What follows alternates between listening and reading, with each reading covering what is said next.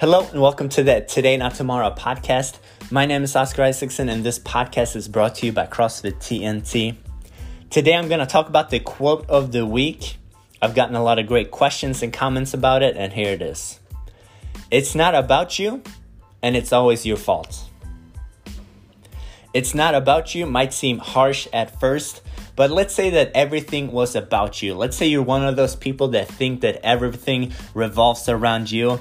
It's not a good place to be in. You don't want to be that person. You don't want to be around that person. Make things about someone else. Make it about your family, about your friends, about your coworkers, about your community. It's a much better place to be at compared to thinking that everything is about you.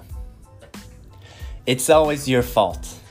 This might seem contradicting to that first sentence, but if everything's your fault, that means that you're taking ownership of the situation. If you're taking ownership of the situation, that means that you're in the driver's seat and you can choose whether you want to go left, whether you want to go right.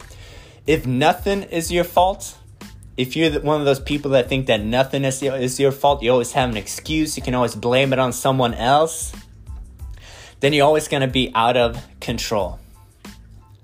It's not about you and it's always your fault. This might seem contradicting at first, but if you flip it around and say everything is about you and nothing is your fault.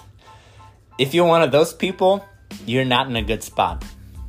If you think that nothing is about you and that everything is your fault, then you're going to be able to take control. You're going to be able to go in the direction where you want to go. Your anxiety levels is probably going to be way down and you're going to be a much better person to be around.